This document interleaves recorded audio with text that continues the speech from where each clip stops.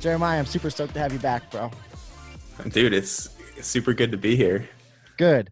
Well, with everything going on, we figured a couple weeks ago, we went on to your podcast and did a Q&A and talked about coming back and doing one on mine today. So that's exactly what we're going to get into. But first off, how's everything going for you? Things are going good? Things are going really well, man. Again, I feel like the pandemic is always going to be the topic that comes up on these podcasts, but absolutely, things are going really well. It's been super cool to see how all my clients kind of pulled together through all of this. I've been super impressed. I know I posted about this a ton, but I've been super impressed with how all my clients have been handling all of this craziness. I feel like everybody's doing such a good job of like seeing the positive. I feel like more than ever, it's been really cool to see my clients like dive into the mindset side of things now, some more than ever, and like hitting me up with, like I was talking to you off air about, like my client that's been texting your positive focus every single day. And like really seeing people dive into self-development and take this as a time to push forward and continue to improve instead of allowing it to make them regress. So it's been really cool from a coach's perspective. This has been a really good time, honestly, man. Yeah, I think it's helped us grow as coaches too, and look at things from you have to be now more than ever conscious of the mindset side of things, and you should be, right? But now progress is a little bit different for everybody. Everybody's in a little bit of a different situation, right? I was talking with you about this off air as well, that for a lot of people right now, at least inside of my program itself with my clients, for a few people, maintenance right now is progress. Right. You know what I mean? Just because there's so much going on and people's schedules are so off whack, and there's been added stresses to their normal day-to-day life with kids at home or jobs being laid off, whatever it may be, that looking at things from just like a little bit of a different perspective can keep you in the game for once this whole thing is over, for sure too. So there's both sides to that, I think, right now too, don't you think?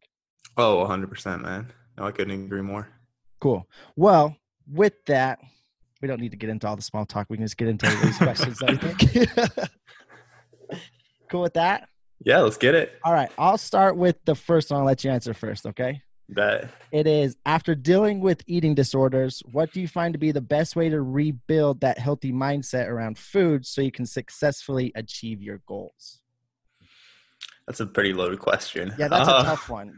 We can just try to dissect it the best. So with that, I mean, first and foremost, I don't think either of us we can't like give this as a diagnosis for this is how you deal with an eating disorder. And I'm glad you said that.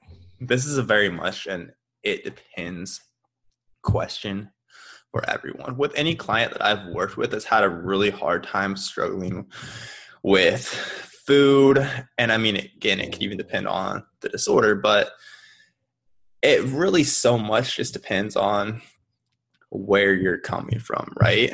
Like, we break down the end of the question for me again one more time.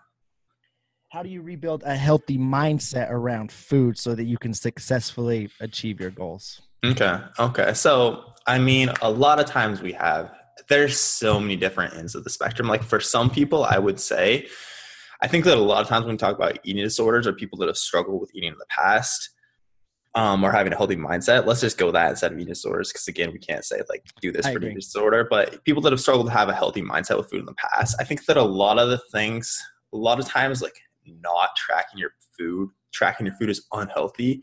I think that's something that gets pushed way too far.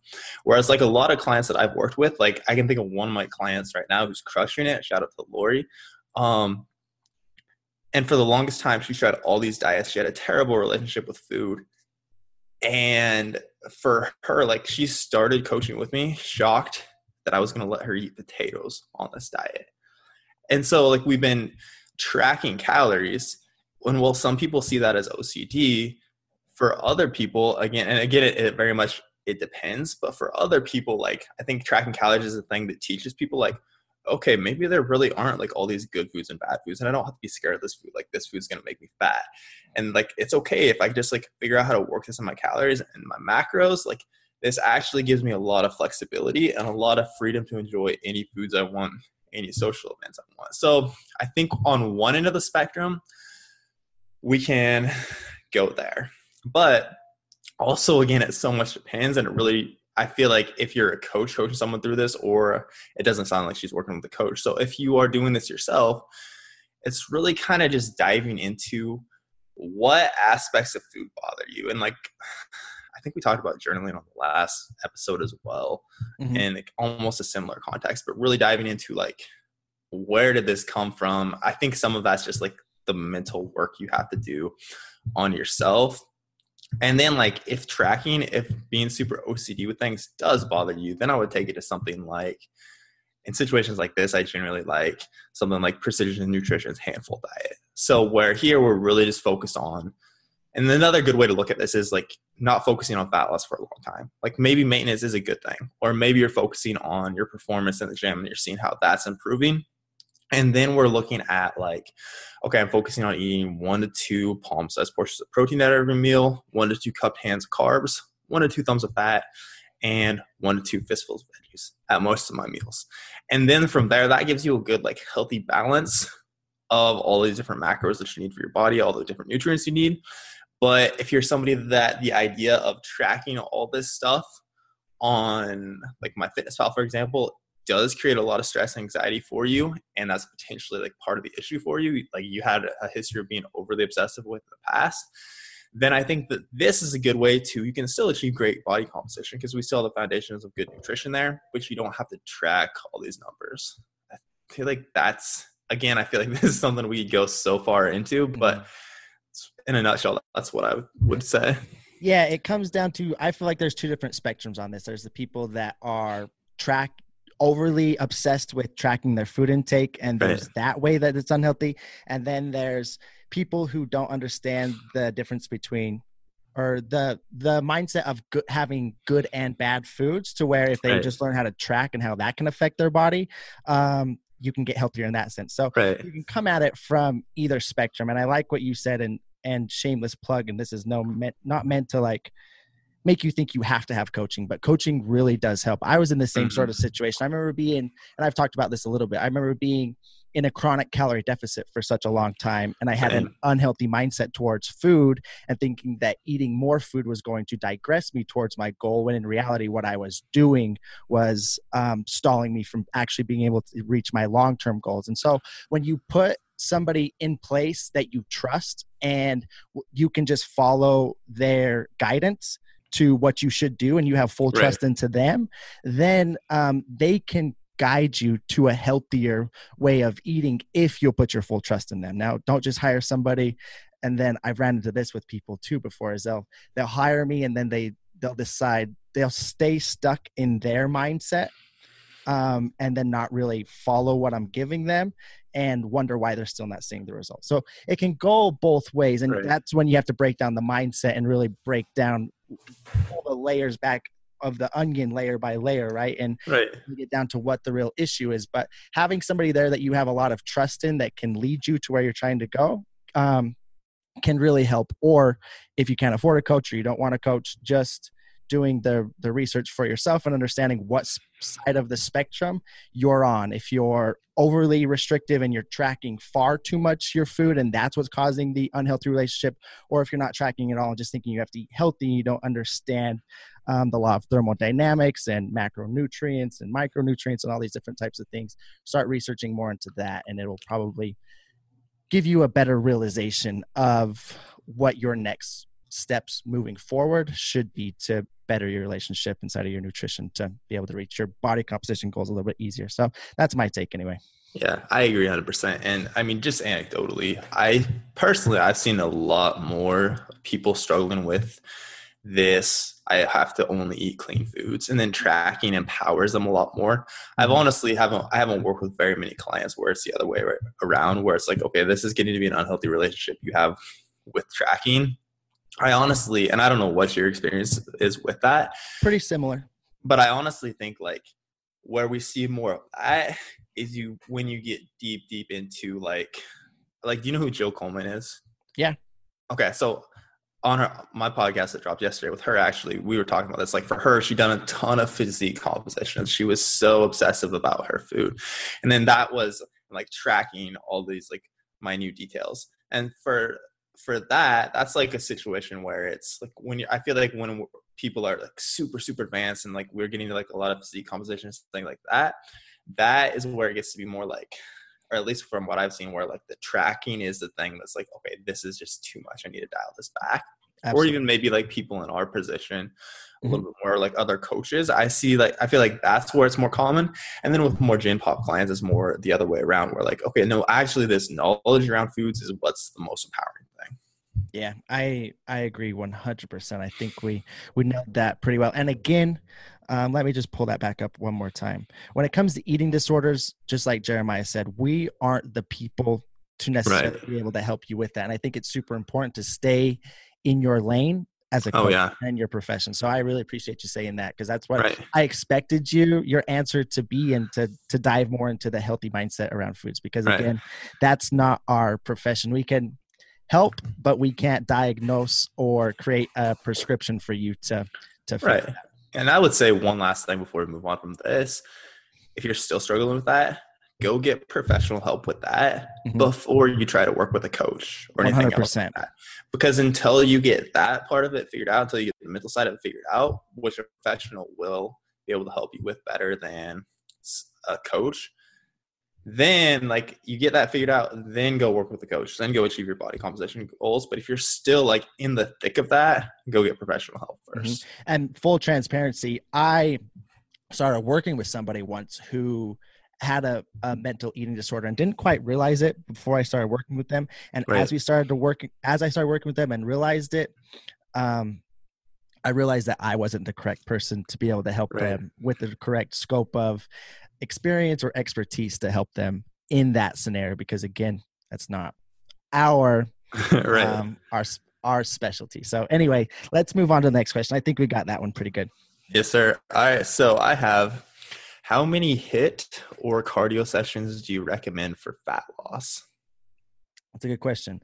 Again, like every question we'll say, start out, it depends big time. But typically the sweet spot that I like to see is anywhere between 1 to 3 sessions, and to match the HIIT to the list. So if you're going to do one HIIT, it's typically one list with that. If it's 3 sessions, I'll typically keep it to the one HIIT. I'll try to, and the other 2 lists. Unless the client really likes the HIIT and it's not going to impede their recovery too much, I'll add more of the HIIT type of stuff in.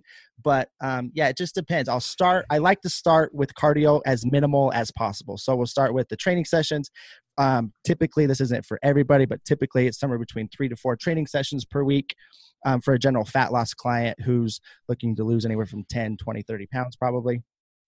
3 to 4 sessions per week strength training with 1 to 2 cardio sessions per week. Generally, I like to start that at just 1 cardio session per week and work it up gradually as we need to throughout the program to avoid plateaus and continue creating the progress inside of their weight loss that they're looking for.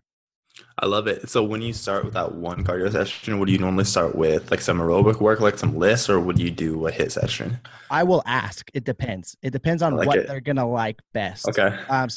What do you enjoy? Do you want something that's going to be quicker, like 10 to 20 minutes? That's going to be more like intense with short interval type work? Or do you enjoy sitting on a treadmill or going outside and walking for 30, 40 minutes? So it really just depends on that aspect. But if it's HIIT, I generally like to do like something like maybe wall balls with some kettlebell swings and like some sort of ab work in there too, in that sort of sense, to where it's sped up like that. So yeah. Right.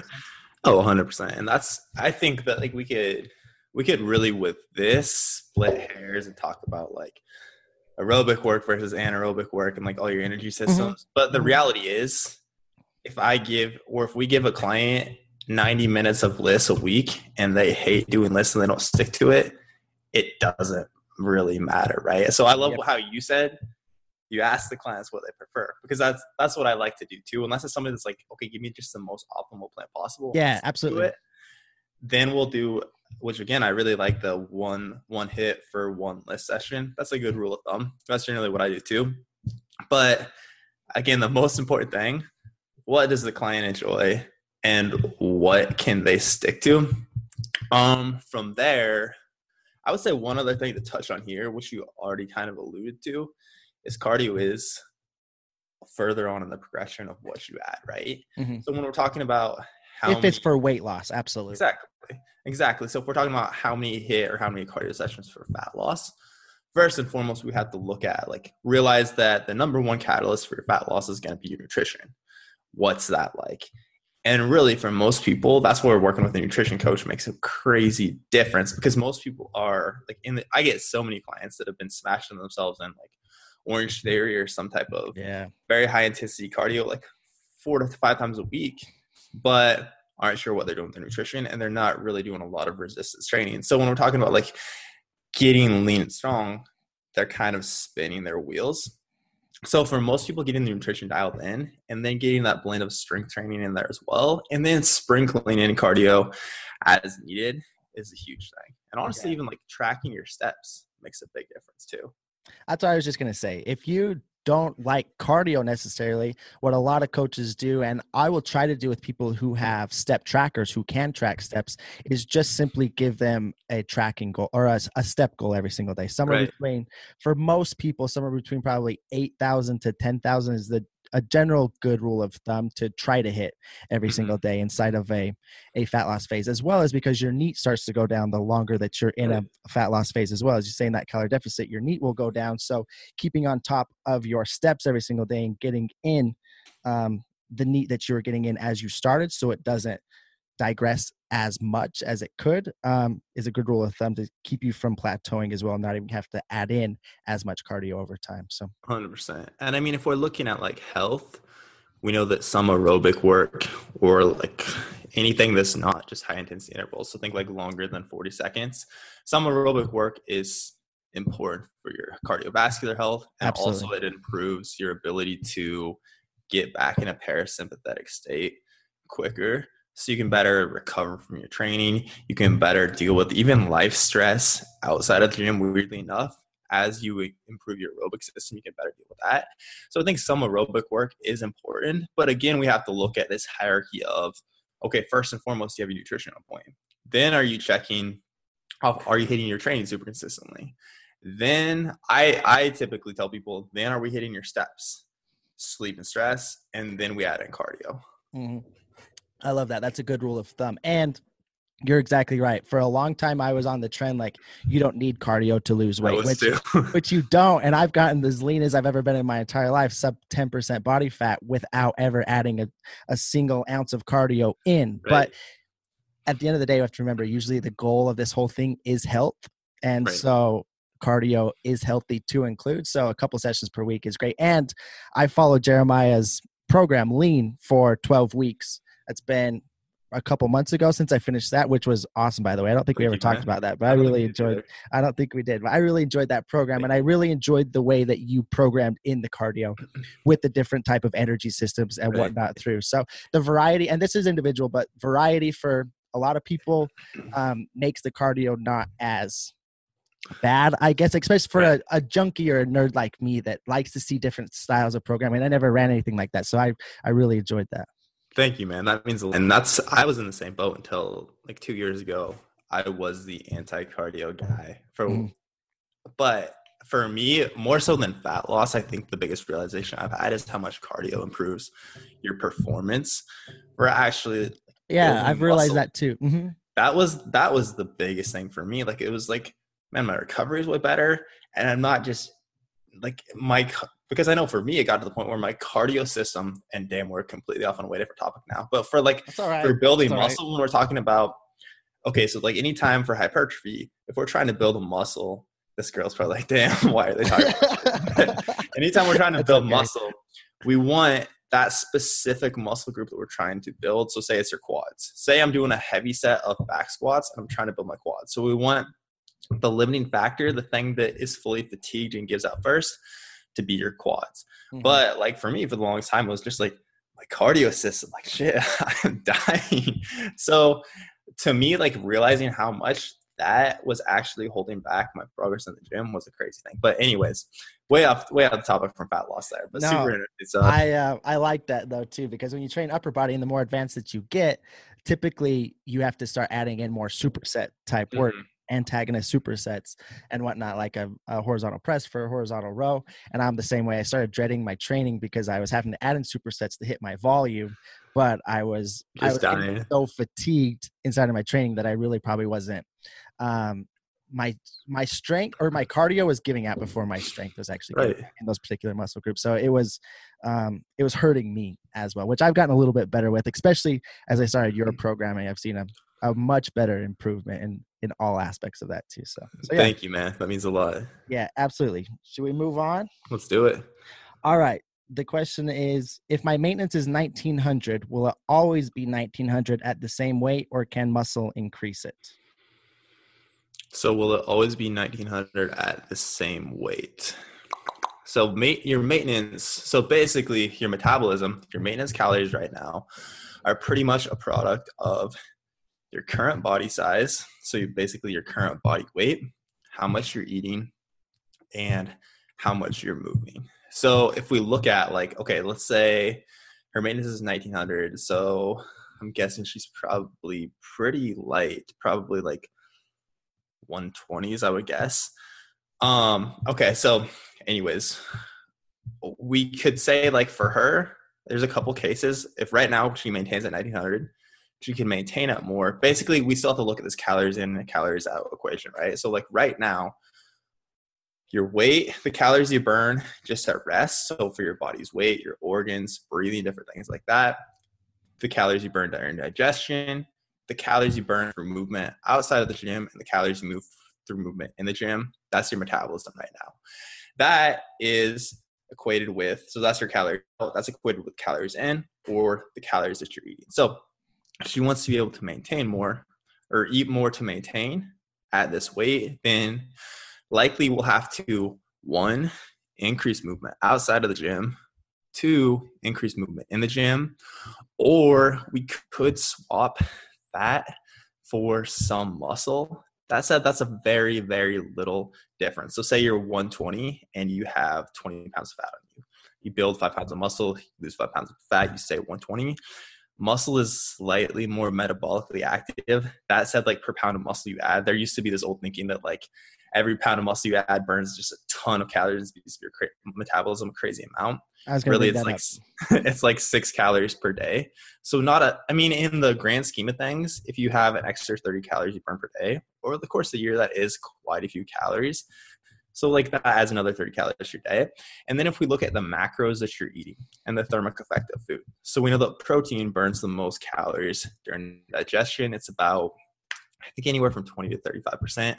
Carbs is like 5 to 15%, and fats are 0 to 5% is burned during digestion. So, and this is one of the biggest things I focus on, especially with like, I like this strategy for women that are like pretty recent postpartum. So say like women that we know we don't want to cut their calories down drastically because like, for example, they just had a baby. We need to keep calories high, but we're still kind of chasing body recomposition. So we want to keep feeding them a lot of food, but they also want to lose a bit of fat. If we increase the percentage of calories that you're eating via protein, even if we don't increase your overall calories, you're still going to burn more calories because the thermic effect of food is greater. So I would say basically if you want to be able to maintain and keep the same weight, you're going to have to, you could swap muscle for fat. Again, though, that's not going to make a huge difference. I would honestly just I would push somebody in this situation to like not be attached to that weight and just focus on even adding a little bit more muscle. You could eat more protein, or we can increase movement outside of the gym. So like increase your steps like we talked about earlier, or just increase your training volume. Mm-hmm. I think you nailed that. One thing just to add to that is I would really make sure that your maintenance is actually 1900, or if you've been in a chronic calorie deficit for a long time, which I find with females, it's usually with females, if you're that low of calories at 1900 and you've deemed that your maintenance, I would slowly try to increase calories without really changing anything, just to see for a month or two, just to see what that does to your weight. And if you can slowly increase and you can stay consistent and adherent to that calorie intake and you're not gaining weight, well, you're slowly just adjusting your metabolism back up to get to a true maintenance. So if you're still really hungry, if you're really food focused, sleep is bad, biofeedback is bad, I would look at doing that first and foremost if you're looking to increase your metabolism to be able to have a higher maintenance level. So that's just something to add, but everything that Jeremiah said, I think is right on the button. No, man, I I should have thought of that. I agree 100%. And like I was saying, if your maintenance is only, if your true maintenance is only 1900, it's likely a very, very like slight person. Or yeah, if you're not like 120 with very little amounts of, right. of muscle mass, not always, like it always depends on the individual, but typically my first instinct would be to look at trying to increase that maintenance, get your metabolism back up a little bit quicker first. Right, because the beauty of this is like when we're talking about NEAT, we talk about adaptive metabolisms, and some people's metabolisms, as we feed them more, without even realizing it, you'll increase the amount of all this little fidgeting, pacing that you do.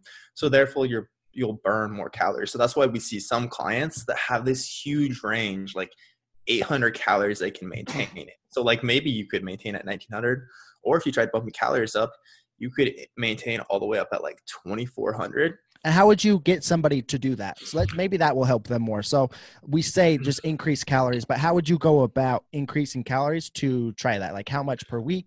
Right. So this is actually where last time we talked about reverse dieting and how we same sort of thing. Exactly, where we don't really deal with our clients under maintenance. But this is where I kind of see the process of reverse dieting actually having some merit, is when 100%. We're kind of trying to bump up where your maintenance is at. So we're starting at your estimated maintenance. I would say that one of the most important things here is that you're actually still taking body measurements and still looking at how your weight is trending. Because if you don't have metrics, you don't actually know how your body is changing. You don't actually know if you're maintaining. So from there, I would just make sure you're eating, I'd say 1 to 1.2 grams of protein per pound of body weight.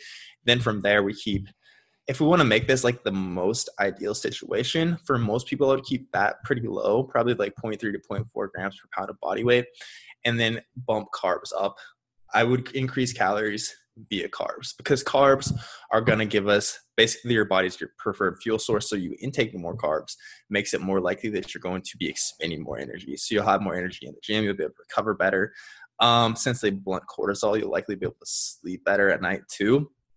But so it makes sense to increase calories via carbs. And then I honestly, when I do this, I take it slow. So like, okay, we know you maintain right now at 1900. Let's bump to 1975 this week. All right, then we watch how your weight trends across. So I would say anywhere from 50 to 100 calories. If the client's okay with, I typically ask like, how aggressive do you want to be here? Mm-hmm. But the reality is like people are often scared. I think we talked about this our last Q&A too. Especially females in this situation, because they don't want to gain weight, but they want to be able to eat more food a lot of the time. Exactly. And I think the big thing to realize here is to gain 1 pound of fat, you need to eat at least 3,500 calories over maintenance. So by us bumping your calories by 100 for 1 week, the most you could possibly gain, and it won't really work like this because your body will increase movement some, the thermic effect of food, all this, but the most you could possibly gain is whatever 1/35th of a pound of fat is. It's not much. Yeah. It's like very, under very a fourth. Exactly. Yeah. Exactly. So we have like all your measurements, your weight. We see exactly how you're changing. So if you handle that well, and sometimes we'll go, okay, let's drag this out another week, see how you're doing here. Now we're going to add another 1,500.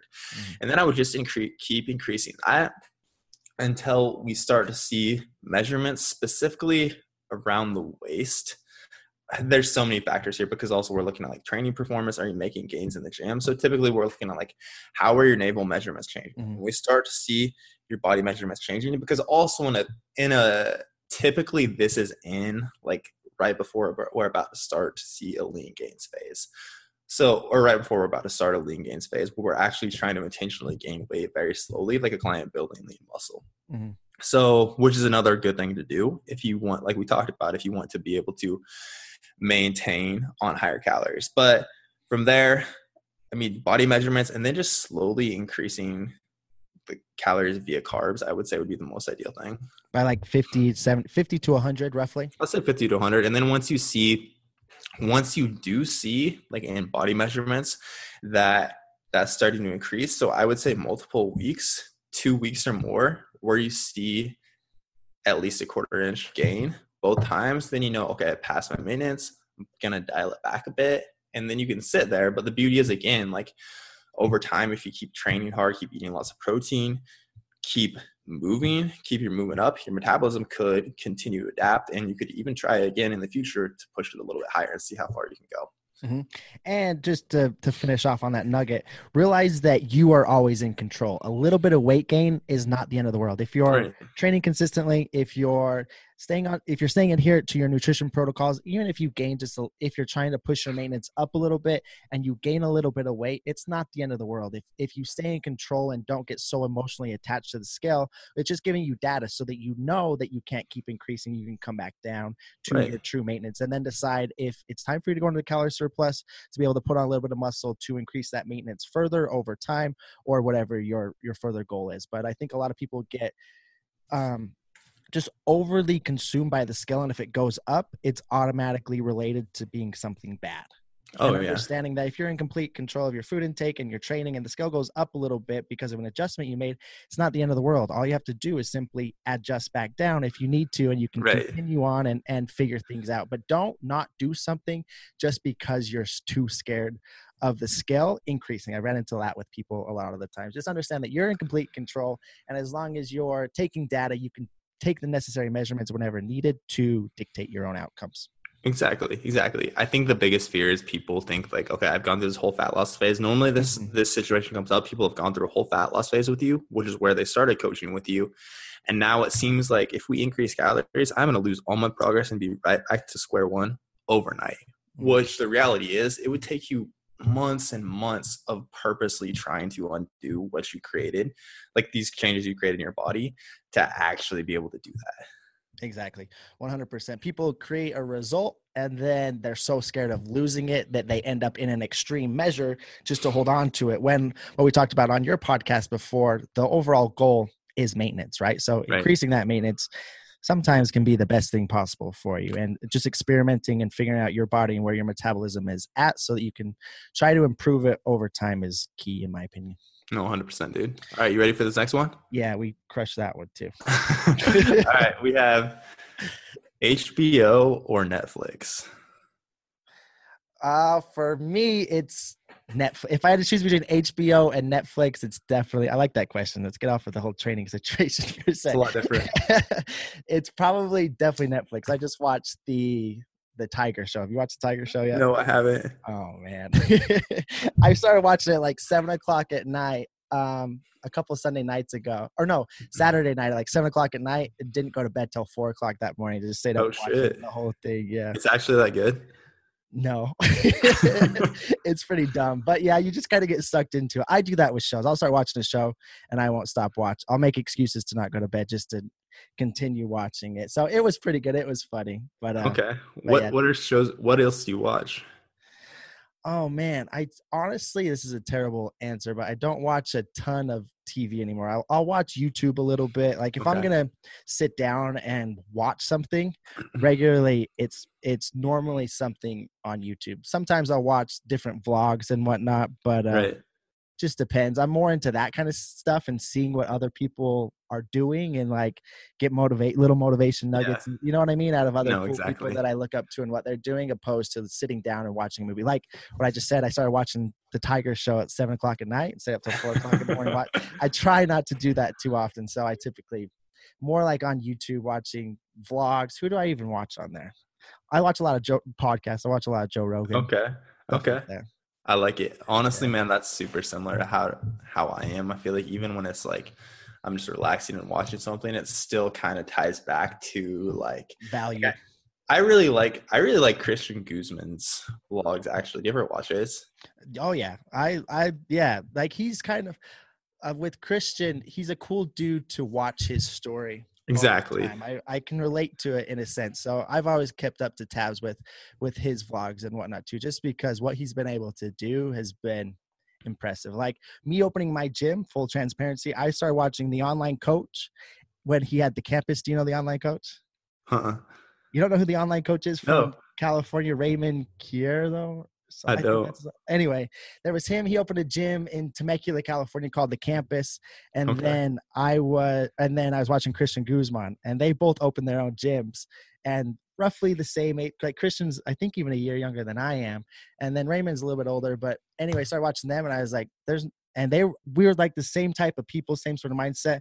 It's like, there's no reason that I can't go out and do this for myself too. So really, like, my career today was started because I started watching other people on YouTube accomplishing the stuff that I wanted to accomplish, which gave me no excuse to not at least go out and try, because I didn't see them being any better than I was, like, as just a normal human being. You know what I mean? And sometimes we get wrapped up in that, like, oh, I can't do that. But really, there's people all over. This is a side tangent, but there's people all over the world no better than you doing the exact things that you want to be doing. So that's how I spend my time too. It's always value driven, which is not good because my brain never shuts off. But I'm always watching something that's like giving me some sort of stimulant in some sort of way that's not just like chilled out and the brain shut off. I'm always going. Dude, that is exactly how I am too. Like, my girl will she loves free books, which is so like Amazon or Audible gives her, no, like, it's because it's on her Kindle. So like they fictional books. Yeah. So they have like every month they release. It's the funniest thing. It's the most mind blowing thing to me, because every month they'll release like 3 books. She has no idea what they are. Just hop on there and just read them. What? It just, to me, that's like, what? That is crazy. Like, anytime I'm reading, anytime I'm watching anything generally, it's like I need to like feel like I'm taking some type of like personal development value, or it relates back to my business. That said, when we take it to the HBO versus Netflix, I honestly like don't watch that many shows. I watched Westworld on HBO, and that was one of the. Have you ever watched Westworld? No, but I've heard of it before, but I haven't. Super interesting. I haven't watched it. That was one of the few shows that actually has like sucked me in. So I guess I'll go with HBO. That's a hard one for me, honestly. Yeah, I did Game of Thrones. Me and my wife did Game of Thrones. Okay. HBO too, but that's over with. But to go back to what you're saying about your girlfriend, right? Mm-hmm. Yeah. So with you two, how she could sit down and just read a fictional book. My wife does the same thing. She'll sit down and just read a random book and I'm just like, how the hell do you sit there? Like, it's amazing to me. Yeah. Which is cool because their brain can just shut off and they can just dive into something and like be completely like complacent and just okay with it, which is an awesome attribute. But I wish I had more of that. Yeah. Same with me. But for me, it's like, just go. I don't ever shut off. If I'm not working on something, this is bad. If I'm not working on something or like something that's self-development or learning something new and I'm sitting there, for some reason I feel guilty about it. Yeah. Like I'm wasting my time, which that's not I don't feel like people should be like that. That's like it's a blessing and a curse, but yeah. No, honestly, that's I'm sure this has been, again, we're kind of getting off on tangent here, but I'm sure this is how it's been in your relationship too. Like, my girl has helped me more than anything realize that that's important, and I have to be able to, at least for like a couple of hours, try to like figure out how to shut that off. I'm like, okay, like now I do need to be present and actually just focus on my relationships instead of thinking about like personal development or like what's the next move with coaching. You know what I mean? Mm-hmm. And sometimes that's cool that you bring that up because with me and my wife, she just kind of accepts me for being that way, but my daughter forces that out of me. And you'll get to that point at some point as well, to where like the best thing that you might be able to do for your personal development is actually just be in the moment, especially with your little ones and things like that. Because I get so caught up in the day-to-day, running the gym, doing coaching, everything that we have going on, getting back with clients, trying to give the best service possible. Right. This sounds terrible, but I'll let that take priority to everything. But thinking that the only reason I'm doing it is to benefit them, when really what's going to benefit them is just giving them myself in that moment instead of only focused on what's going out here. That's a big thing for me. And in my own self-development now that I'm trying to realize and go into, this has all gone from HBO and Netflix. No, that is super. Super insightful though, dude. But I mean, the same thing, like, me and my girl, we dated from my freshman year of college. We dated for 5 years. And then we broke up for this exact reason. It was like, I was so obsessed with like, this is the life I'm going to build for us, what we're going to create. But that wasn't actually what she wanted at all. So now for me, it's like, okay, at least once a week, for at least one day a week, I have to just be unplugged from all this, whatever it takes, like plan all my socials, everything out ahead, get all that created so I can literally just be present, hanging out with Katie. Because for her, and like same thing with like getting stricter and stricter about, okay, these are my cutoff times every single night on my schedule. Even if like left to my own devices, I would love to just keep this going until right when I go to bed. Mm-hmm. For her and for a relationship, this is like, I need to just be able to not focus on this and just be present. So that's interesting that you, from the perspective of it's your daughter that kind of puts that on you. Yeah, she forces out of me. My wife would love it too, but again, she understands who she married, I guess. Right. And I'm just go. And sometimes like I said, sometimes I'll use the excuse myself, just like you said. I'll be doing what I'm doing and I'll justify it by saying it's going to help them.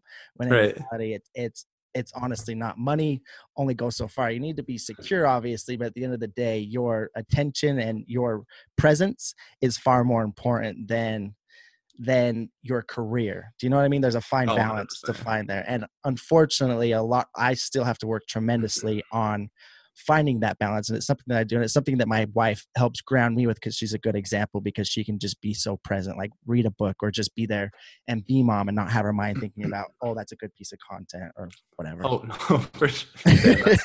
That's so relatable. And I love talking about this topic because this is something that I've tried to focus on a ton lately. And I think like all entrepreneurs, like just like we said here, we all struggle with a similar thing, but like that, like body, mind, balance, business, or body, mindset, relationships, business, the typical like 4 pillars of your life.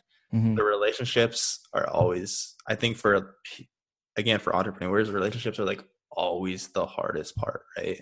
Yeah. I look at a guy like Gary Vee and wonder how he does it. Like, I don't know if you follow his stuff much, but he's got kids, he's got a wife, and he's never home. He's always gone doing what he's doing, which he preaches, do what's going to make you happy, which I agree with 100%, but to an extent. At the same time, you've got to do you, but you've got to realize the relationships that you have and the obligations you have to others at the same time, and find that balance. No, I agree 100%, man.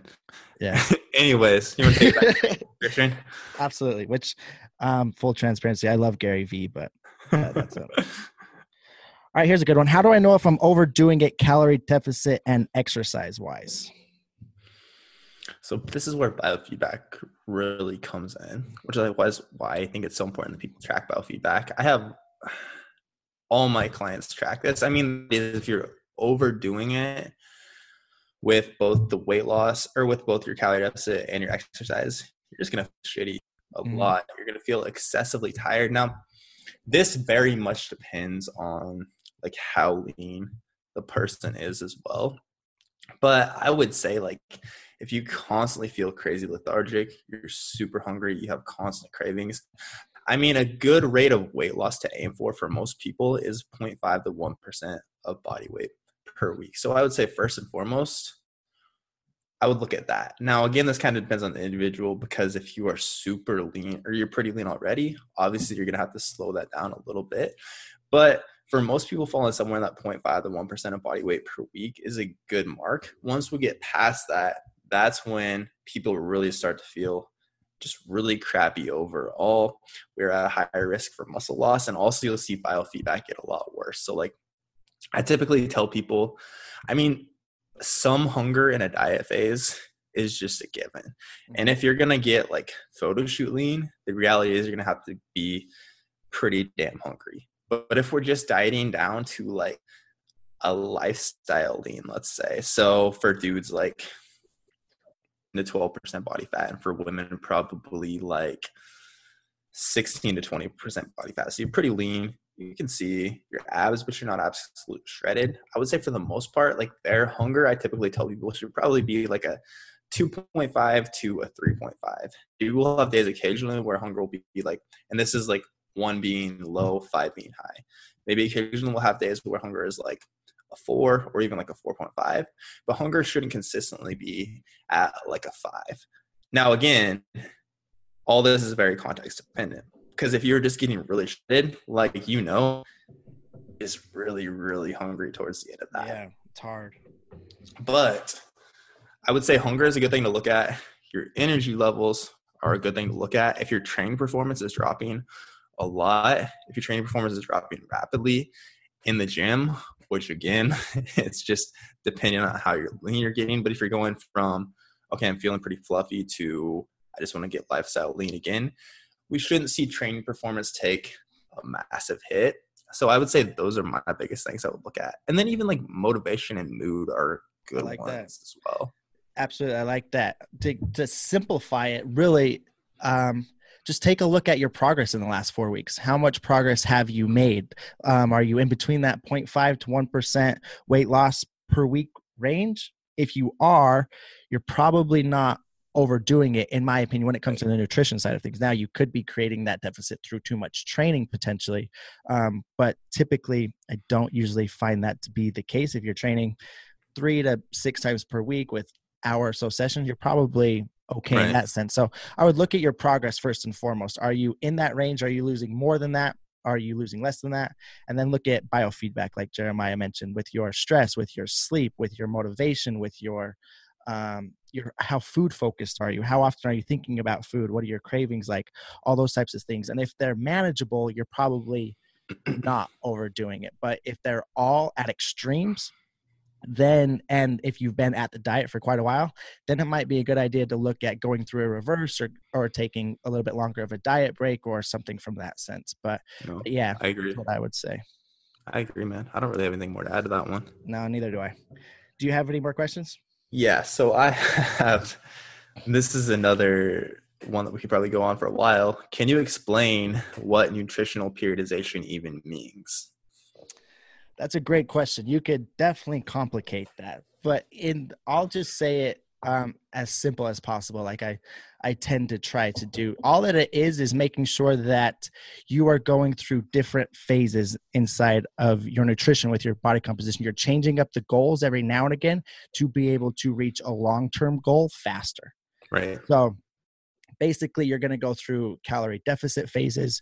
You're going to, you're going to schedule in maintenance phases, and you're potentially going to schedule in bulking phases as well. So typically inside of my own nutritional periodization for myself, what I like to run is I'll run a calorie deficit phase, usually for only about 3 months out of the year tops, is generally around 3 months out of the year, right before going into summer. Actually, I'm about to start it soon. But anyway, I'll go through that. I'll lose weight. I'll get lean, and then I'll go through a reverse for a month or so, potentially up to a maintenance, and then up for I'll sit at maintenance for maybe 1 to 2 months, depending on how I'm feeling. And then I'll go into a bulking phase, a slight caloric surplus, a lean gaining phase for a little while, and put on a little bit of fat throughout that phase, and then repeat that cycle. And what that's doing is over time, it's constantly improving my body composition. I'm not set up in a state to where I'm chronically in a calorie deficit like I was at one point, where I was 2 years in a deficit, losing a lot of muscle, losing a lot of strength. So my performance is able to increase, as well as my body composition, body fat levels to muscle percentage ratios are able to increase over time. So that's kind of how I pay attention to nutritional periodization, as well as it's just as much for your mind and your motivation as it is for the whole physical side of it. Always staying inside of a calorie deficit gets super draining on your lifestyle, on your mood, on your sleep, on your food focus. It can really, if you'll stay in a calorie deficit for too long, it can really wreck your life, and it will reverse your results in the long run. So making sure you're taking time to come up to a maintenance, to keep your hormones at optimized levels, to keep your metabolism running at an optimal state as well. It just gets more and more important for a long-term or sustainable result to be periodizing your diet with different caloric intakes over different times. You crushed that, man. I had very little to add. I just basically, you're taking phases where focus on fat loss, phases where you focus on maintenance, phases where you focus on eating a little bit more and building. Mm-hmm. And different people, some people may not care to build as much.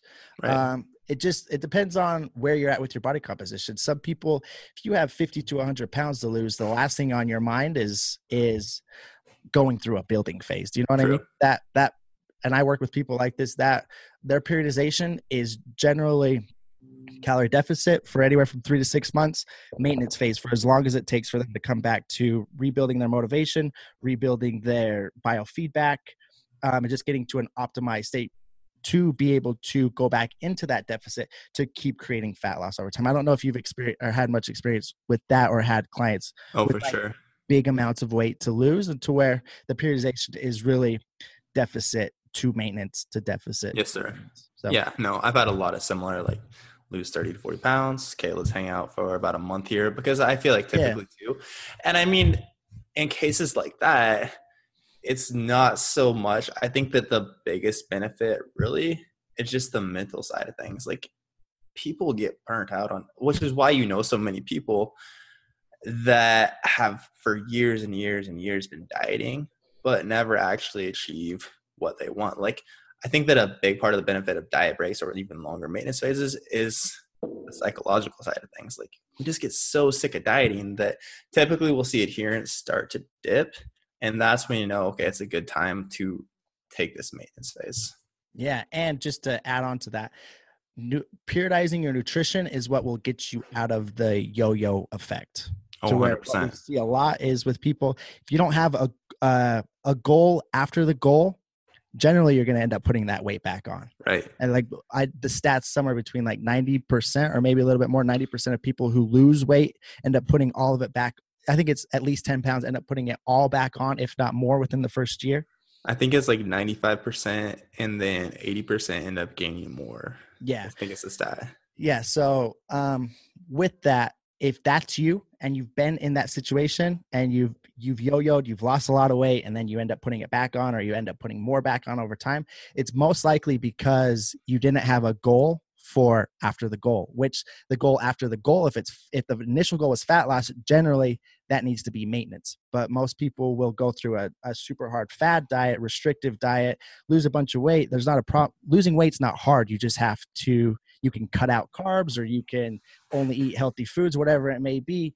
But then once you're done, you don't have a plan for after the diet, which takes you back to old habits because you felt so restricted, and you end up in this yo-yo effect. Learning to periodize your nutrition over a year and over the rest of your life really is what creates a long-term improvement in your body composition that you can sustain. 100%. And I would say, if you're struggling with this, again, work with a coach to 100%. Take you through it. I know on our initial call, the first thing we do was walk through, okay, here's what your next 6 months, potentially in your next year, is going to look like. Here's how we're going to periodize this. Here's how all these phases are going to go together to make sure we get you to your end result in a leaner and more sustainable way. And if somebody tells you they can teach you how to do that in a 3-month time period, it's not going to happen. This is a long-term process. And if I have somebody that only wants to work with me for 3 months, that's completely fine. I can help them get close or potentially reach the initial goal. But there's coaches and programs out there. This is the problem with like an 8 or 12 week program, is it doesn't teach you, it doesn't set you up for a goal after the goal. And so if I'm working with somebody and let's say they only want to work together for 3 months or whatever it may be, we'll do it. But I make sure to explain, like, look, this is going to help you get to the goal, but to sustain that goal, you're going to need a few months afterwards to learn to find your new maintenance. So if you're wanting to slightly get away from tracking, you're going to have to learn, get your hormones and your metabolism back up to an optimized state where we can try to eat a little bit more intuitively and these different types of things. So you can reach a goal in 3 months if you've got 10, 15 pounds to lose maybe. But again, understanding that periodization is a long-term process. Your nutrition isn't something that goes away. And so many people think that you can reach a goal. Okay, I'm good. I'll just go back to eating as normal.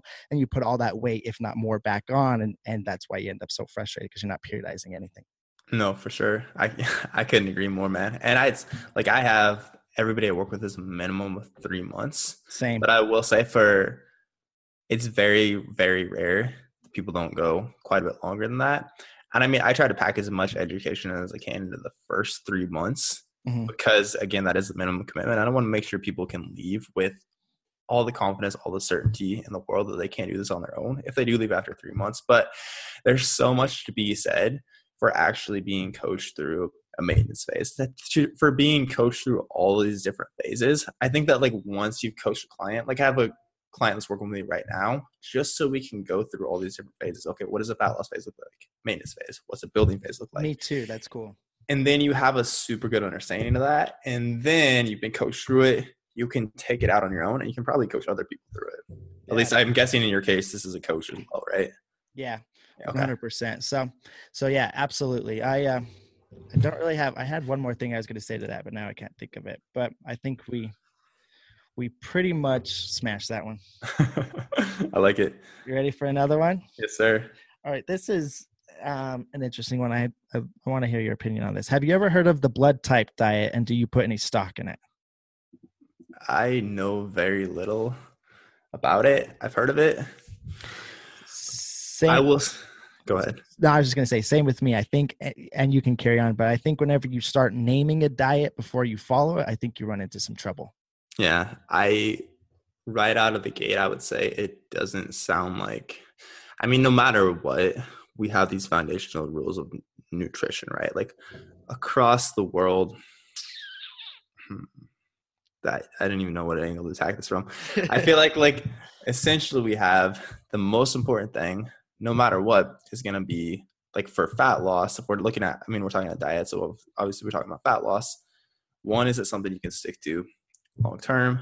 Two, does it allow you to control calories? And then three, does it allow you to get all the nutrients you need? So like plenty of protein, plenty of fat, and then all these different micronutrients you need for health. Past that point, I think that the problem with, and I could just be stereotyping the blood type diet because honestly, I don't know enough about it to give an opinion on it.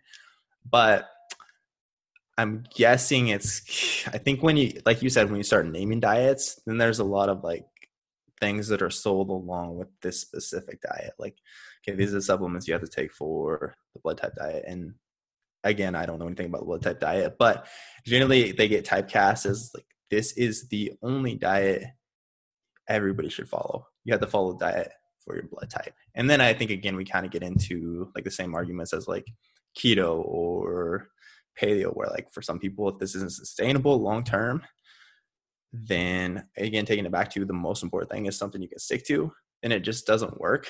As far as like the actual physiology of, can you choose the best diet for you based on your blood type? I honestly have no idea. That's my thoughts on it. Oh, same with me. And that's basically what that diet implies, from what I know, is that your specific blood type tells you which macronutrients you should eat more of, which macronutrients you should stay away from, which foods are going to be best for you for overall health. And even, I think they even claim for fat loss, which again, it comes down to, first and foremost, the law of thermodynamics, calories in versus calories out for everybody, regardless of your blood type. That's what dictates weight loss or weight gain. And then it comes down to having a sufficient amount of protein to be able to hang on to lean muscle tissue, to repair lean muscle tissue, to help you stay fuller throughout the diet. And then your micronutrients, foods that are healthy for you, that are going to be a little bit more voluminous so you can stay fuller for longer. And then from there, it's just finding the foods, in my opinion, that agree with you most. And you'll figure that out. If you, instead of trying to name a diet and follow that, you'll start to eat and you'll realize what helps you stay fuller, what makes you hungrier after you eat it, what causes cravings, what doesn't. And then you start creating a diet for yourself instead of trying to follow a diet that has any sort of a name for it. Honestly, none of us should be following the exact same diet. We all have different palates. We all have different likes. We all have different cravings, and finding the foods that you can stick to consistently, that you enjoy to eat, but also help you reach your goals of whatever that may be in terms of progress, is the diet that you should be following. What I do every single day is different than what Jeremiah does every single day. The principles that we're following are the exact same. I'm sure he's paying attention to his calories in versus calories out. He's paying attention to his macronutrient profiles, and he's paying attention to his micronutrients. And then potentially, even if we're just going to go through the whole pyramid of Eric Helms, we're going to get into meal timing and then potentially supplements. But anyway, that's what it comes down to. Whenever you try to name a diet, I think and follow it without individualizing it to yourself, you're asking for a short-term result, which then again comes back to nutritional periodization and all those sorts of things. So yeah, I couldn't agree more, man. And I think it's, even if there are like, I'm realizing I don't know very much about blood types, but however I don't either. However many blood types there happen to be, even if there are like 4 different diet types in here, it's still, again, we run into the same problem as all these other diet camps. You're still very much restricted to, okay, there's these 4 lanes you can stay in. If you fall off, now what? Mm-hmm.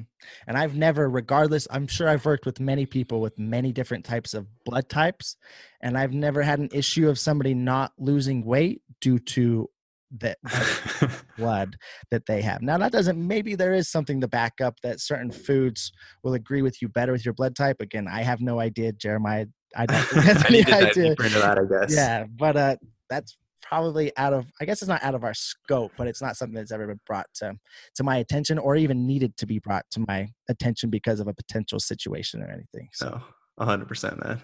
So yeah, my turn again, or is it your turn? That's all the questions I had. Okay. Are you good to keep going for just a second? Absolutely, dude. Let's do it. Okay, cool. How's the blood? Okay.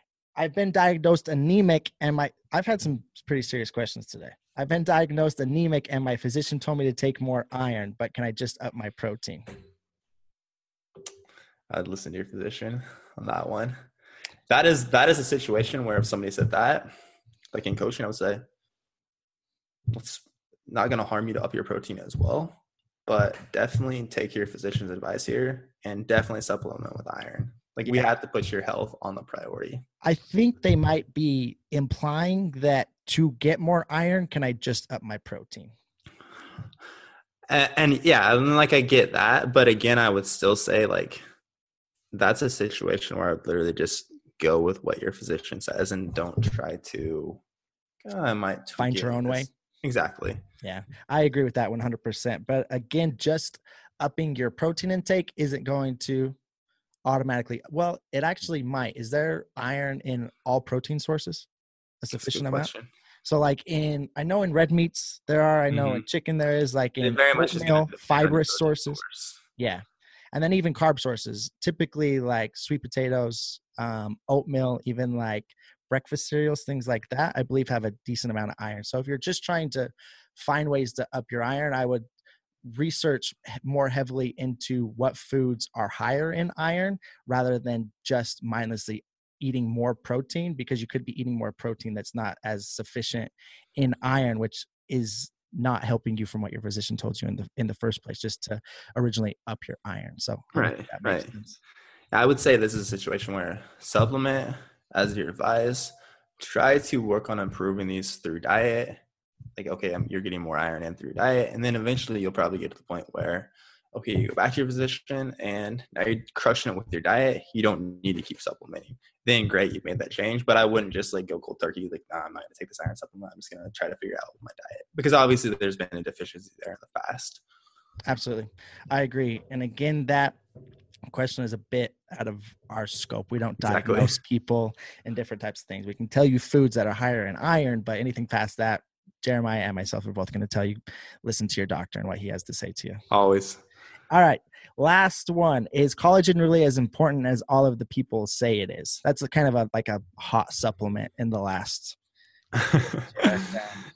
So as far as for a protein source, collagen isn't going to be a quality protein source, or it's not going to be as good. I've heard basically count about half of the protein in like a collagen protein as you would get from like a quality whey protein. Bioavailability just isn't as good. So it's similar to like eating a lot of plant protein, for example. Whereas could you explain what that is, bioavailability? So basically just your body's ability to uptake all these amino acids, basically to take the protein, your dietary protein that you eat, and turn it into muscle protein. With like plant sources or collagen protein, it's just not as good. Your body basically can't make as much use of that protein to turn it into muscle. So when we're doing things like this, and here I'm attacking it from like the protein source perspective, it's, at least as far as like a protein source goes, which is what I see a lot of people using it for. Like, okay, this is my collagen protein. It's just not as quality. Does that make sense? No, 100%. I agree. I am not a huge supplement guy from the get-go anyway. So I'm not either. Yeah, I don't think it's as, if somebody's hyping up a supplement to tell you how good the benefits are of it, usually the benefits are maybe 25% of what they're hyping up. Because again, the supplement industry is a business. They're trying to make money just like anybody else. So they're going to hype up whatever it is that they're trying to sell you. So I think there are some studies out there showing that it can improve hair growth, like nail growth. It can even potentially help you have healthier skin, and then potentially your joints. Is that correct? I think joints and ligaments, it helps a bit too. Okay. And I think that's where it is. Like it might, I honestly haven't, but I haven't dived super deep into collagen research. I feel like this is, so again, it's kind of like the blood type diet. I don't feel like it's something I can speak on super heavily outside of like how it is as a protein source. From what I know though, and it's not general recommendation. It's not the best source, especially if you're using it for muscle to build muscle. Exactly. I mean, I think there's some other potential health benefits, like you said, like if you're concerned about your hair, but if we're looking at like, okay, essential supplements that you need to take, which I mean, we could argue there's probably not any essential supplements, but if you were to give a client a list of, okay, here's all the supplements I recommend you take, it's pretty unlikely that collagen is going to be on there, right? Mm-hmm. That's an interesting way to take it, maybe to help more people with that question, is if you had to give somebody just a general recommendation of supplements, what would that be? Like somebody that you don't have a lot of information on, just generally, if their goal is to be leaner, have a healthier overall body and a better composition, what supplements do you think would add the most bang for your buck? Okay, so creatine monohydrate is always going to be a good one. There's for both building muscle and actually for cognitive function. They've shown a ton of benefits for creatine. If you're somebody that doesn't eat fatty fish very often, so I'd say less than twice a week, some type of omega-3 supplement can also be helpful. So like fish oil, krill oil, something like that. And then past that point, I mean, honestly, ideally you're eating a lot of nutrient-dense foods, so we don't necessarily need something like a multivitamin. But again, it's kind of meeting the client where they're at. So if you are somebody that doesn't eat like a lot of fruits, veggies, and all these diverse foods, I would say generally like a multivitamin can't hurt. So that's sometimes something to recommend as well. And then we're looking at like, okay, are you getting plenty of greens in? If not, okay, maybe we start supplementing with the greens powder. More ideal probably that you just eat 2 to 3 servings of greens a day. But again, we get a supplement with greens powder. If not, are you struggling to get your protein in? And then again, like it's more ideal that you get this all from whole foods, but it's more ideal that you hit it from a combination of whole foods and protein powder than probably not hitting your protein goal at all. So past that point, I mean, of course, caffeine, if not necessary, but it can boost. Supplement. But I'm addicted to it. It can help your training performance some. But I mean, again, all of those are, could you get great results without any of those? 100%. Yeah, I agree 100%. Those are that's exactly what I would say as well, dude. So yeah, I can't think of anything else at the moment. Honestly, I'm not taking really anything. I have a protein powder a little bit that I'll use, but for the most part, not really much of any supplement. So are they beneficial? Absolutely. They can be, just as Jeremiah said, to supplement whatever you're doing, but it doesn't mean don't go to the supplement store if you're going to try to lose weight and think that's the first task or the first investment you need to make to create a result that you're looking for, because it's really the last. That's how, exactly. When you were talking about the nutrition pyramid, at the very least important, at the very tip of the pyramid, we have supplements. And most people, it's just once you have all these calories, macros, micros, meal timing, you have your sleep, your stress on point, you're getting such good results, you don't really need to take it much further than that. Again, like past these few staples that we know are proven to be beneficial. Yeah. 100%, man. That's all the questions I got. I could sit here and chat with you all day and go back and forth on this stuff because it's fun, but I'm out of questions. Yeah, dude, that was awesome. That was. I really appreciate you coming on, dude. I know you're going to put this on yours too, but just for everybody on my podcast, tell them where they can find you, what you have going on, where you'd like them to find out more about you and your content and stuff. Of course. So you can follow me on Instagram at Jeremiah Bair, BAIR. My website is bearfit.com. There I drop a weekly blog packed with knowledge. I have a podcast, Living Lean, which will be again, this episode will be coming out on there as well. And yeah, that's where you can find me.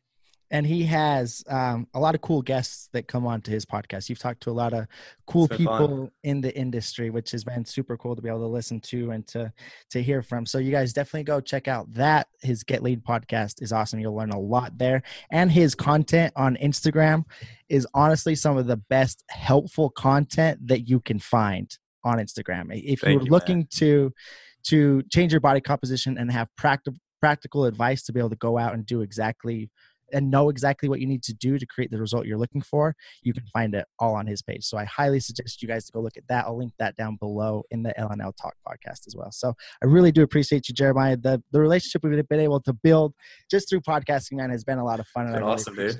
So thanks, dude. No, likewise, man. And thank you so much for having me here, bro.